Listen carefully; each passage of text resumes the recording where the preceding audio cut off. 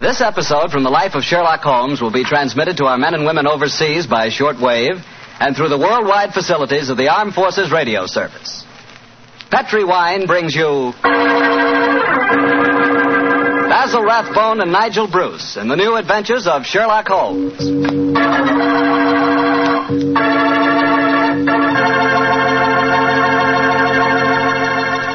The Petri family, the family that took time to bring you good wine, invite you to listen to Dr. Watson tell us another exciting adventure he shared with his old friend, that master detective, Sherlock Holmes.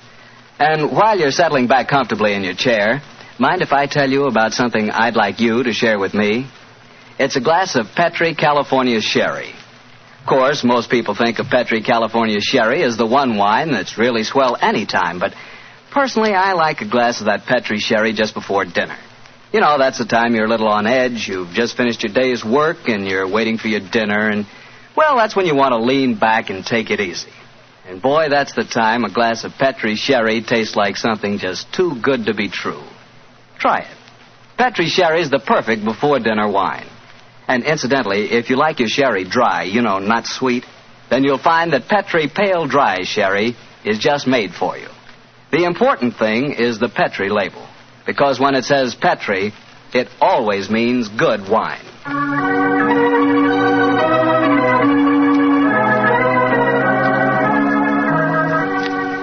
And now for our weekly visit with our good friend and host, Dr. Watson. Good evening, Doctor. Good evening, Mr. Bartell. You're a bit late. I've been keeping some dinner hot for you. Here, pull up your chair and join me. That's very nice of you. Thanks, Doctor. Are you all set with tonight's story? Yes, my boy, I'm all set, as you call it. As a matter of fact, I was going over my notes on the case just before you arrived. Last week, you hinted that a beautiful girl figured prominently in your adventure. That's quite right, Mr. Bartell. An extremely beautiful girl. In fact, I often used to say to Sherlock Holmes that if I'd been a little younger at the time, I might... Oh, well, you haven't come here to listen to my personal reminiscences. You want to hear the story that I called The Problem of Thor Bridge. That's what you promised us, Doctor. How did it begin? On a windy morning in October, in the 1890s it was. As I was dressing, I observed how the last remaining leaves were being whirled away from the solitary plane tree which graced the yard behind our Baker Street house. I descended to breakfast, prepared to find my companion in depressed spirits, for, like all great artists, he was easily impressed by his surroundings. But, to my surprise, he was in an unusually gay mood. As I entered the room, he looked up at me and, with a smile, spoke. Good morning, my dear fellow. Hope you slept well. Splendidly, thank you, sir. I'm so glad. Well, you're very solicitous this morning. I think you must have got a new case. Am I right? The faculty of deduction is certainly contagious. Yes, I have a new case. After a month of trivialities and stagnation, the wheels revolve once more. Good. Tell me all about it. Well, as yet, there isn't much to tell. Have you ever heard of Neil Gibson? Neil Gibson? Oh, yes, yes. Something to do with gold mining, isn't he? A great deal to do with it, my dear fellow. In fact, he's considered the greatest mining magnate in the world. About 5 years ago, he bought a large estate in Hampshire.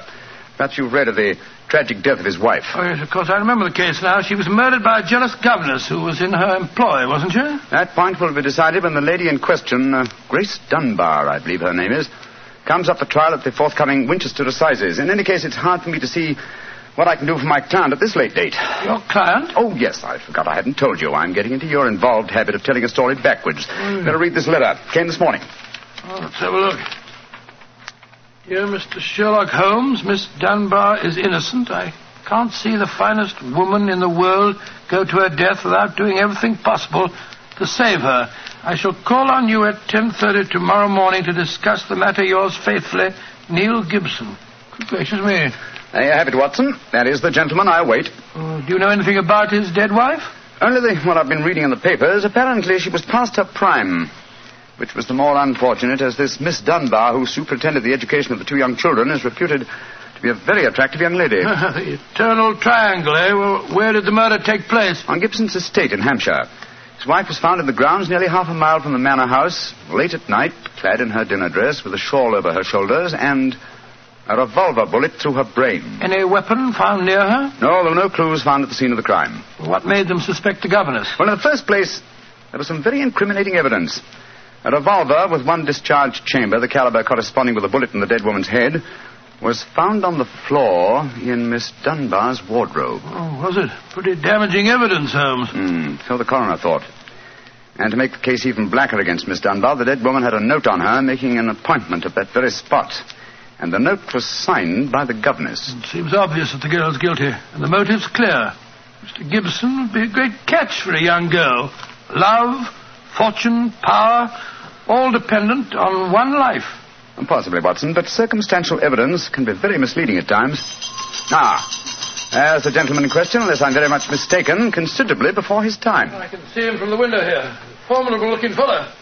Must be well over 6 foot tall. Judging by the way he's wrenching at that doorbell, he's a man with a violent temper. Mrs. Hudson's opening the door to him now. Meet him on the stairs, will you, old chap? It'll save Mrs. Hudson a journey. Sure. Up here, sir. Thank you, Mr. Hudson. All right. Are you Mr. Sherlock Holmes? No, indeed. I'm his colleague, Dr. Watson. Come along in, won't you? Mr. Neil Gibson, I presume? That's right. So you're the great Sherlock Holmes, huh? The adjective is your own, Mr. Gibson. Sit down, won't you? By the way, you may speak quite freely in front of Dr. Watson. Well, I may as well begin by telling you that money means nothing to me in this case. You can burn it if it's any use to you in lighting the truth. Miss Dunbar is innocent, and it's up to you to prove it. Just name your fee. Mr. Gibson, my professional charges are on a fixed scale. I don't vary them except when I omit them altogether. Very well. I imagine that you've read the newspaper reports of the coroner's inquest? Yes, very thoroughly. I don't see that I can add anything that'll help you. But if there are any questions you'd like to ask, I'll answer them. Thank you. First, what were the exact relations between you and Miss Dunbar? I suppose you're within your rights in asking such questions, Mr. Holmes? We will agree to suppose so, shall we? Then I can assure you that my relations with Miss Dunbar were always those of an employer towards a young lady with whom he never conversed or even saw, except in the company of his children. Oh.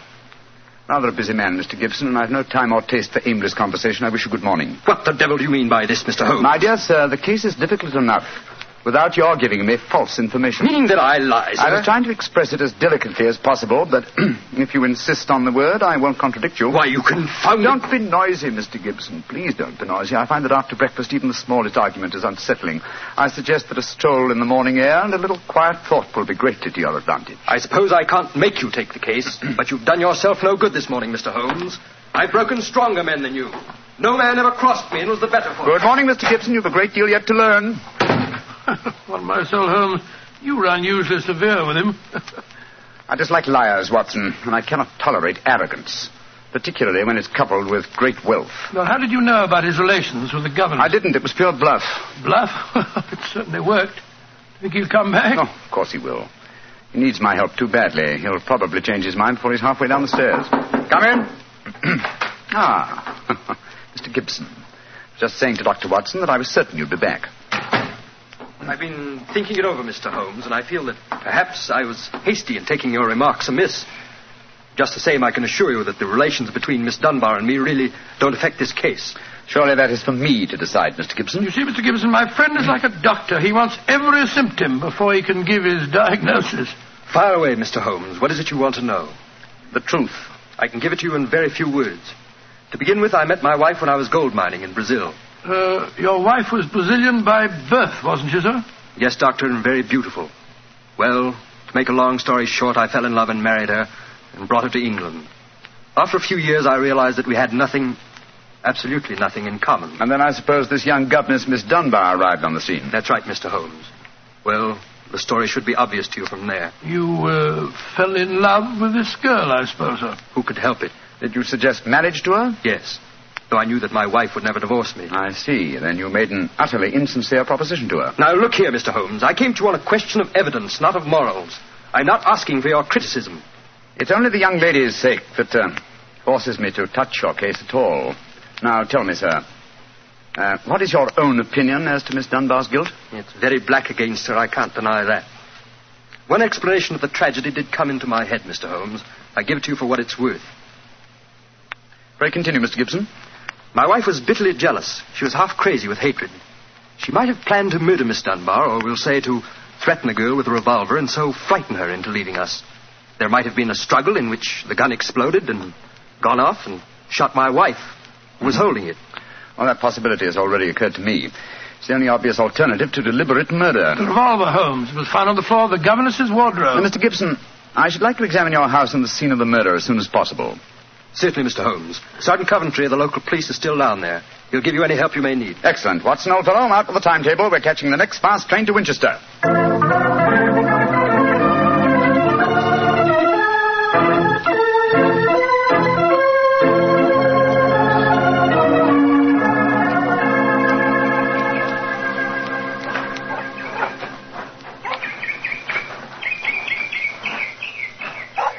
So if I have to have someone else on the case, I'd rather have you, Mr. Holmes. The yard gets called in, then we local police loses all credit for success. Generally gets blamed for the failures. Now I've heard that you play straight. I don't appear in the matter at all, Sergeant Coventry. If I can clear it up, I don't ask to even have my name mentioned. Well, that's handsome of you, I'm sure, and I know your friend Dr. Watson can be trusted, too. Oh, don't worry, my dear fellow. We won't steal any of your thunder. Well, that's nice and friendly of you, Doctor. Well, come on, gentlemen. I'll walk you down to the bridge. That's where we found Mrs. Gibson's body. It's not far from the house here. Well, I must say, Mr. Gibson has a beautiful estate. It must be 60 or 70 acres. Oh, nearly twice that, Doctor. The woods back of the house there belongs to him, too. Mr. Holmes. Yes, Sergeant? There's a question I'd like to ask you. A question I wouldn't ask anyone else. Then please ask it.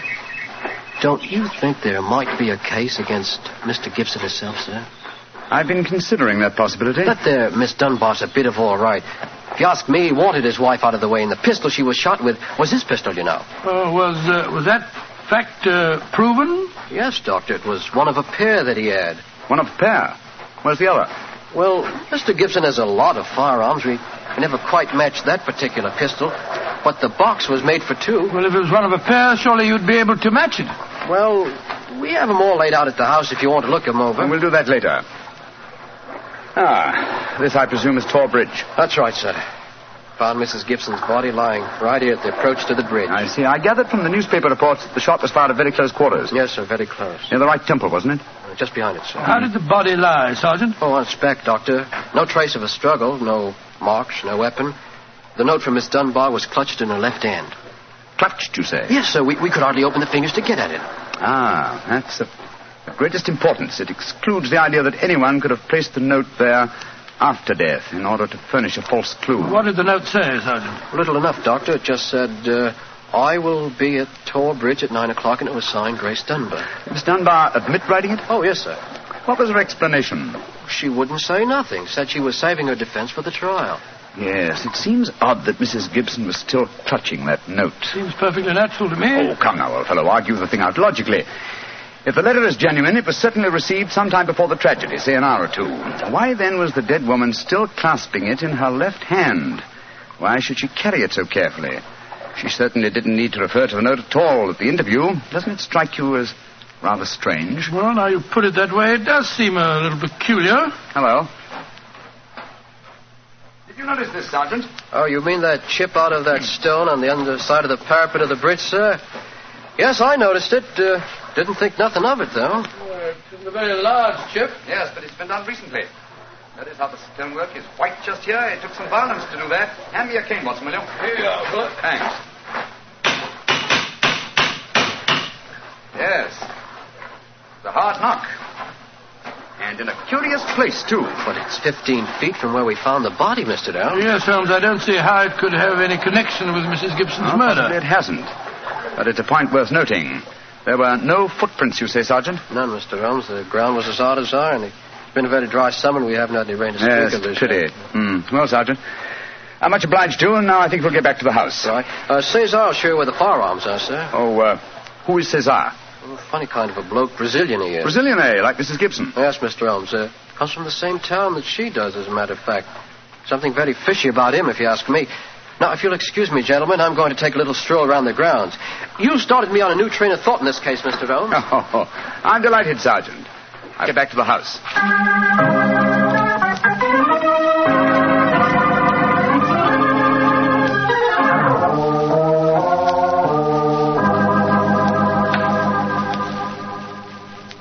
I see.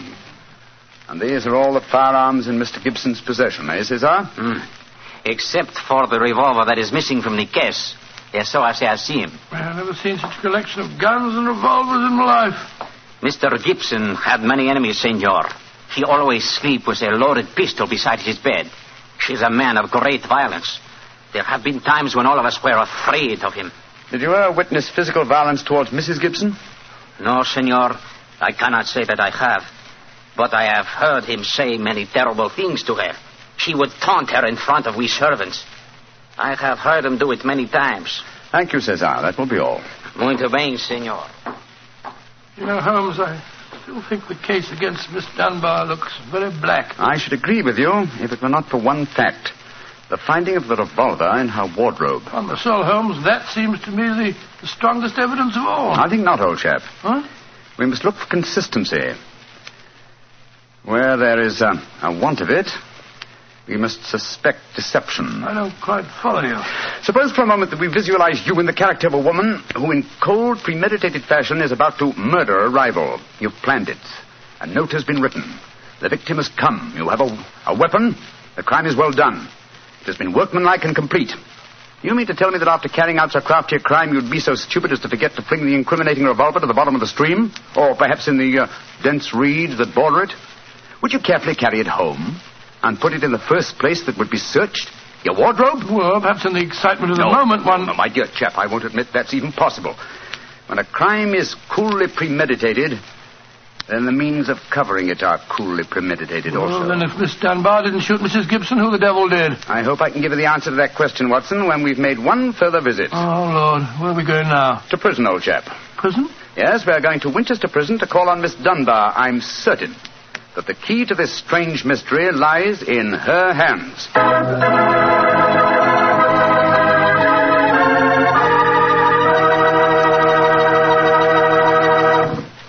You'll hear the rest of Dr. Watson's story in just a few seconds.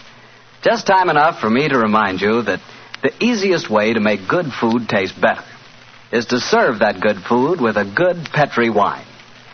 If you like a red wine, well, you want a Petri California Burgundy. If you'd rather have a white wine, then you want a Petri California Sauterne. But red or white, Petri Burgundy or Petri Sauterne, you're choosing a dinner wine that's sure to turn a simple meal into a feast. Your whole family and all your friends will love Petri, the wine that makes good food taste better.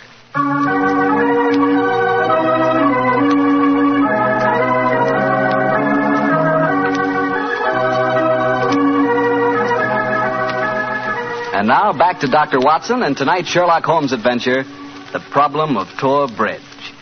Well, Doctor, did you go to Winchester Prison and see Miss Dunbar? We did, Mr. Bartell. An hour later, found the two of us sitting in a dank and gloomy cell, talking to one of the most beautiful girls that I've ever seen.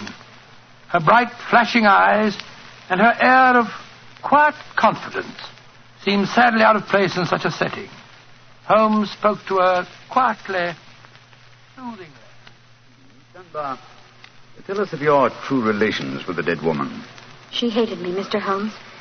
She hated me with all the passion of her distorted mind. Please tell us exactly what happened on the evening of Mrs. Gibson's death. Well, I received a note from her in the morning. A note imploring me to meet her at the bridge after dinner that night. She said she had something important to say to me. Did you keep that note, Miss Dunbar? No, Doctor. She asked me to destroy the note, so I burned it in the schoolroom grate. I saw no reason for such secrecy, but, well, I did as she asked. And yet she kept your reply very carefully. It's interesting. Tell me what happened when you met her that night. When I reached the bridge, she was waiting for me. I won't tell you what she said, but she poured out her whole wild fury in burning, horrible words. I didn't answer. I couldn't. It was dreadful even to look at her. She was like an insane woman, standing there screaming disgusting insults at me. I put my hands to my ears and rushed away. Where was she standing when you left her? Within a few yards of the spot where her body was found later. And yet, presuming she met her death shortly after you left her, you heard no shot. No, I heard nothing. But I was so upset, Mr. Holmes, that I rushed straight back to my room. Did you leave it again that night? Yes.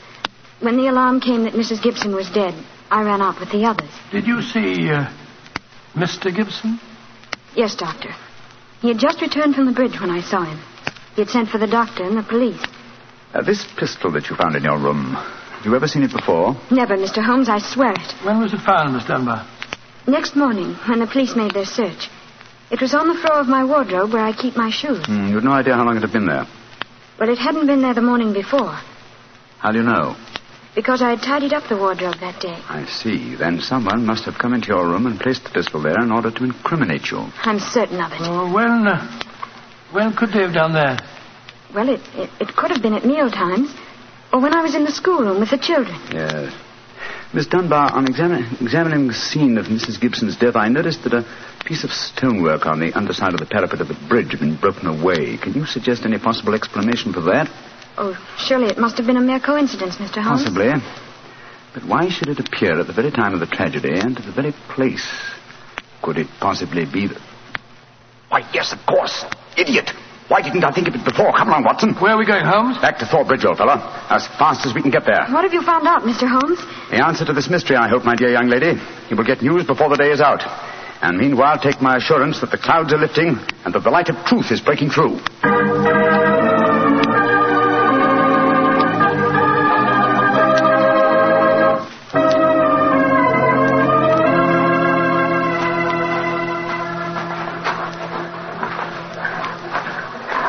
Well, Mr. Holmes, you're soon back here. What have you found out? Sit down a few moments.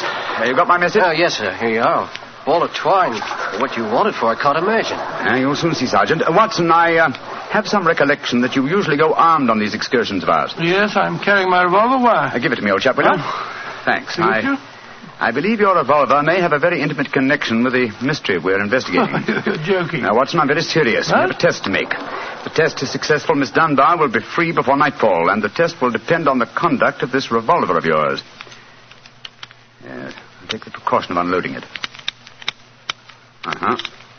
There we are.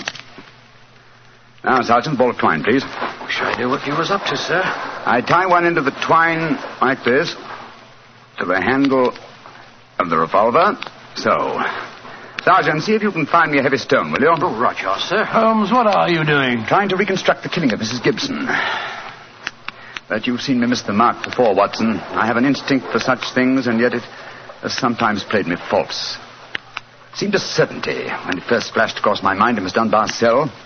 But one drawback of an active mind is that one can always conceive alternative explanations which would make our scent a false one. And yet, oh well, we can but try. Here's a nice stone, Mr. Holmes. Thank you, Sergeant. Yes, now, sir. I tie the other end of the twine to the stone. Wait a minute. Like that. Splendid. Sergeant, will you please take this stone and stretch the twine across the parapet of the bridge there, so that the stone will swing just clear of the water on the other side of the bridge. Right, yes, sir. I'll stand on the spot where Mrs. Gibson's body was found. That's it, Sergeant. Over the parapet. How's that, Mr. Holmes? The stone swinging about 8 feet above the water. Splendid. Now, Watson, watch closely. I raise the revolver to my head. Careful, Holmes, careful. Don't worry, old chap's not loaded. Now, let us imagine I am the late Mrs. Gibson. I raise the revolver to my head and fire it. Instantly, my fingers release their grip and... There's your answer, Watson. Great Scott, the revolver flashed back out of your hand, struck the parapet of the bridge, and then the weight of the stone flipped it over into the water. Was there ever a more exact demonstration? Come on, old fellow. You're a blooming magician, Mr. Holmes. That's what you are. A blooming magician. Look at that. Observe the second chip on the stonework, the parapet here. Same size as the first. And the murder of Mrs. Gibson... Wasn't murder at all. It was suicide. What? We can follow the various steps quite clearly. A note was extracted very cleverly from Miss Dunbar, a note which made it appear that she had chosen the scene of the crime. Mrs. Gibson, in her anxiety that the note should be discovered, somewhat overdid it by holding it in her hand to the last. That alone should have excited my suspicions earlier than it did. So she stole one of her husband's revolvers and planted the other one in Miss Dunbar's wardrobe. Exactly. After discharging one of the cartridges, which you could easily do in the woods without attracting suspicion, she then went down to the bridge, where she contrived this exceedingly ingenious method of getting rid of her weapon. When Miss Dunbar appeared, she used her last breath in pouring out her hatred, and then, when the girl had left, carried out her terrible purpose. Then the missing revolver... You'll find it with the aid of a grappling hook at the bottom of the stream, and also the stone and the string, with which this vindictive woman attempted to disguise her own crime and fasten a charge of murder on an innocent victim. Yes, Sergeant, and don't forget while you're at it that my revolver's down there, too. Oh, don't worry, Doctor. I'll get some grappling hooks right away. I must say, Holmes, you've solved this case brilliantly. Quite brilliantly. I disagree, old chap. And I fear that you will not improve my reputation by adding the case of the Tor Bridge mystery to your annals. Oh, nonsense, but that's ridiculous. Oh, no, it isn't, old boy. I've been sluggish in my mind and wanting in that mixture of imagination and reality which is the very basis of my art. I confess that the chip in the stonework was a sufficient clue to suggest the true solution, and I blame myself for not having attained it sooner. Well, Holmes, personally, I agree with the sergeant's opinion of you. Oh? What was that, old fellow? You're a blooming magician, Mr. Holmes. That's what you are, a blooming magician.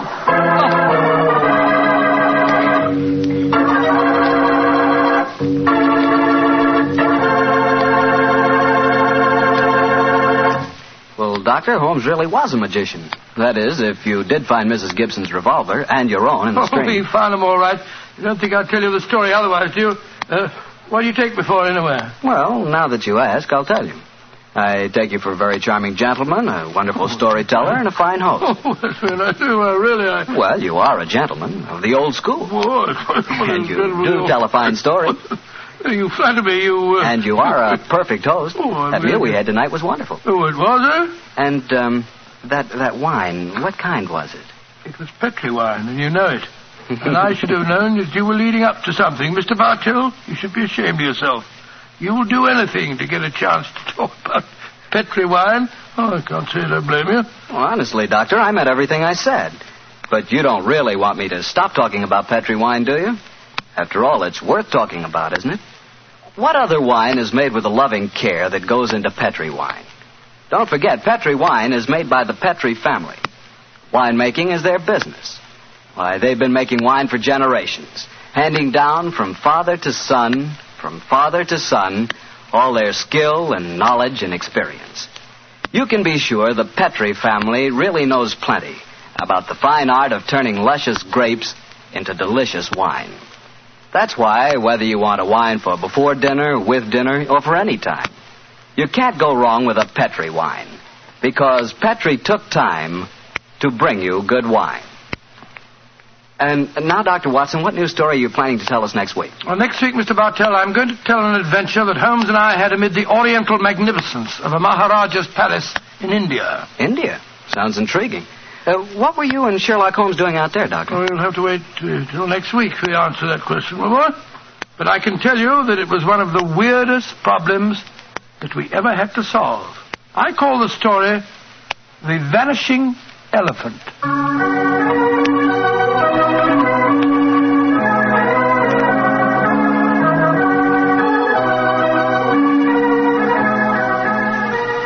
Tonight's Sherlock Holmes adventure is written by Dennis Green and Anthony Boucher and is adapted from the Sir Arthur Conan Doyle story, The Problem of Tor Bridge.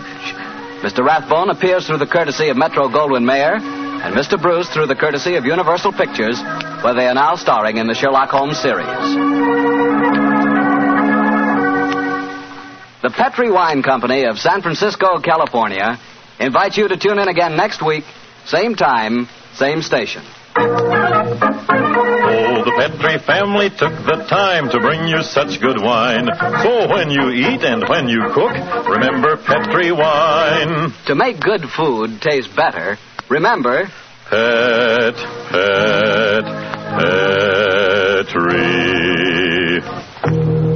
wine. This is Harry Bartell saying goodnight for the Petri family. Sherlock Holmes comes to you from our Hollywood studios. This is the Mutual Broadcasting System.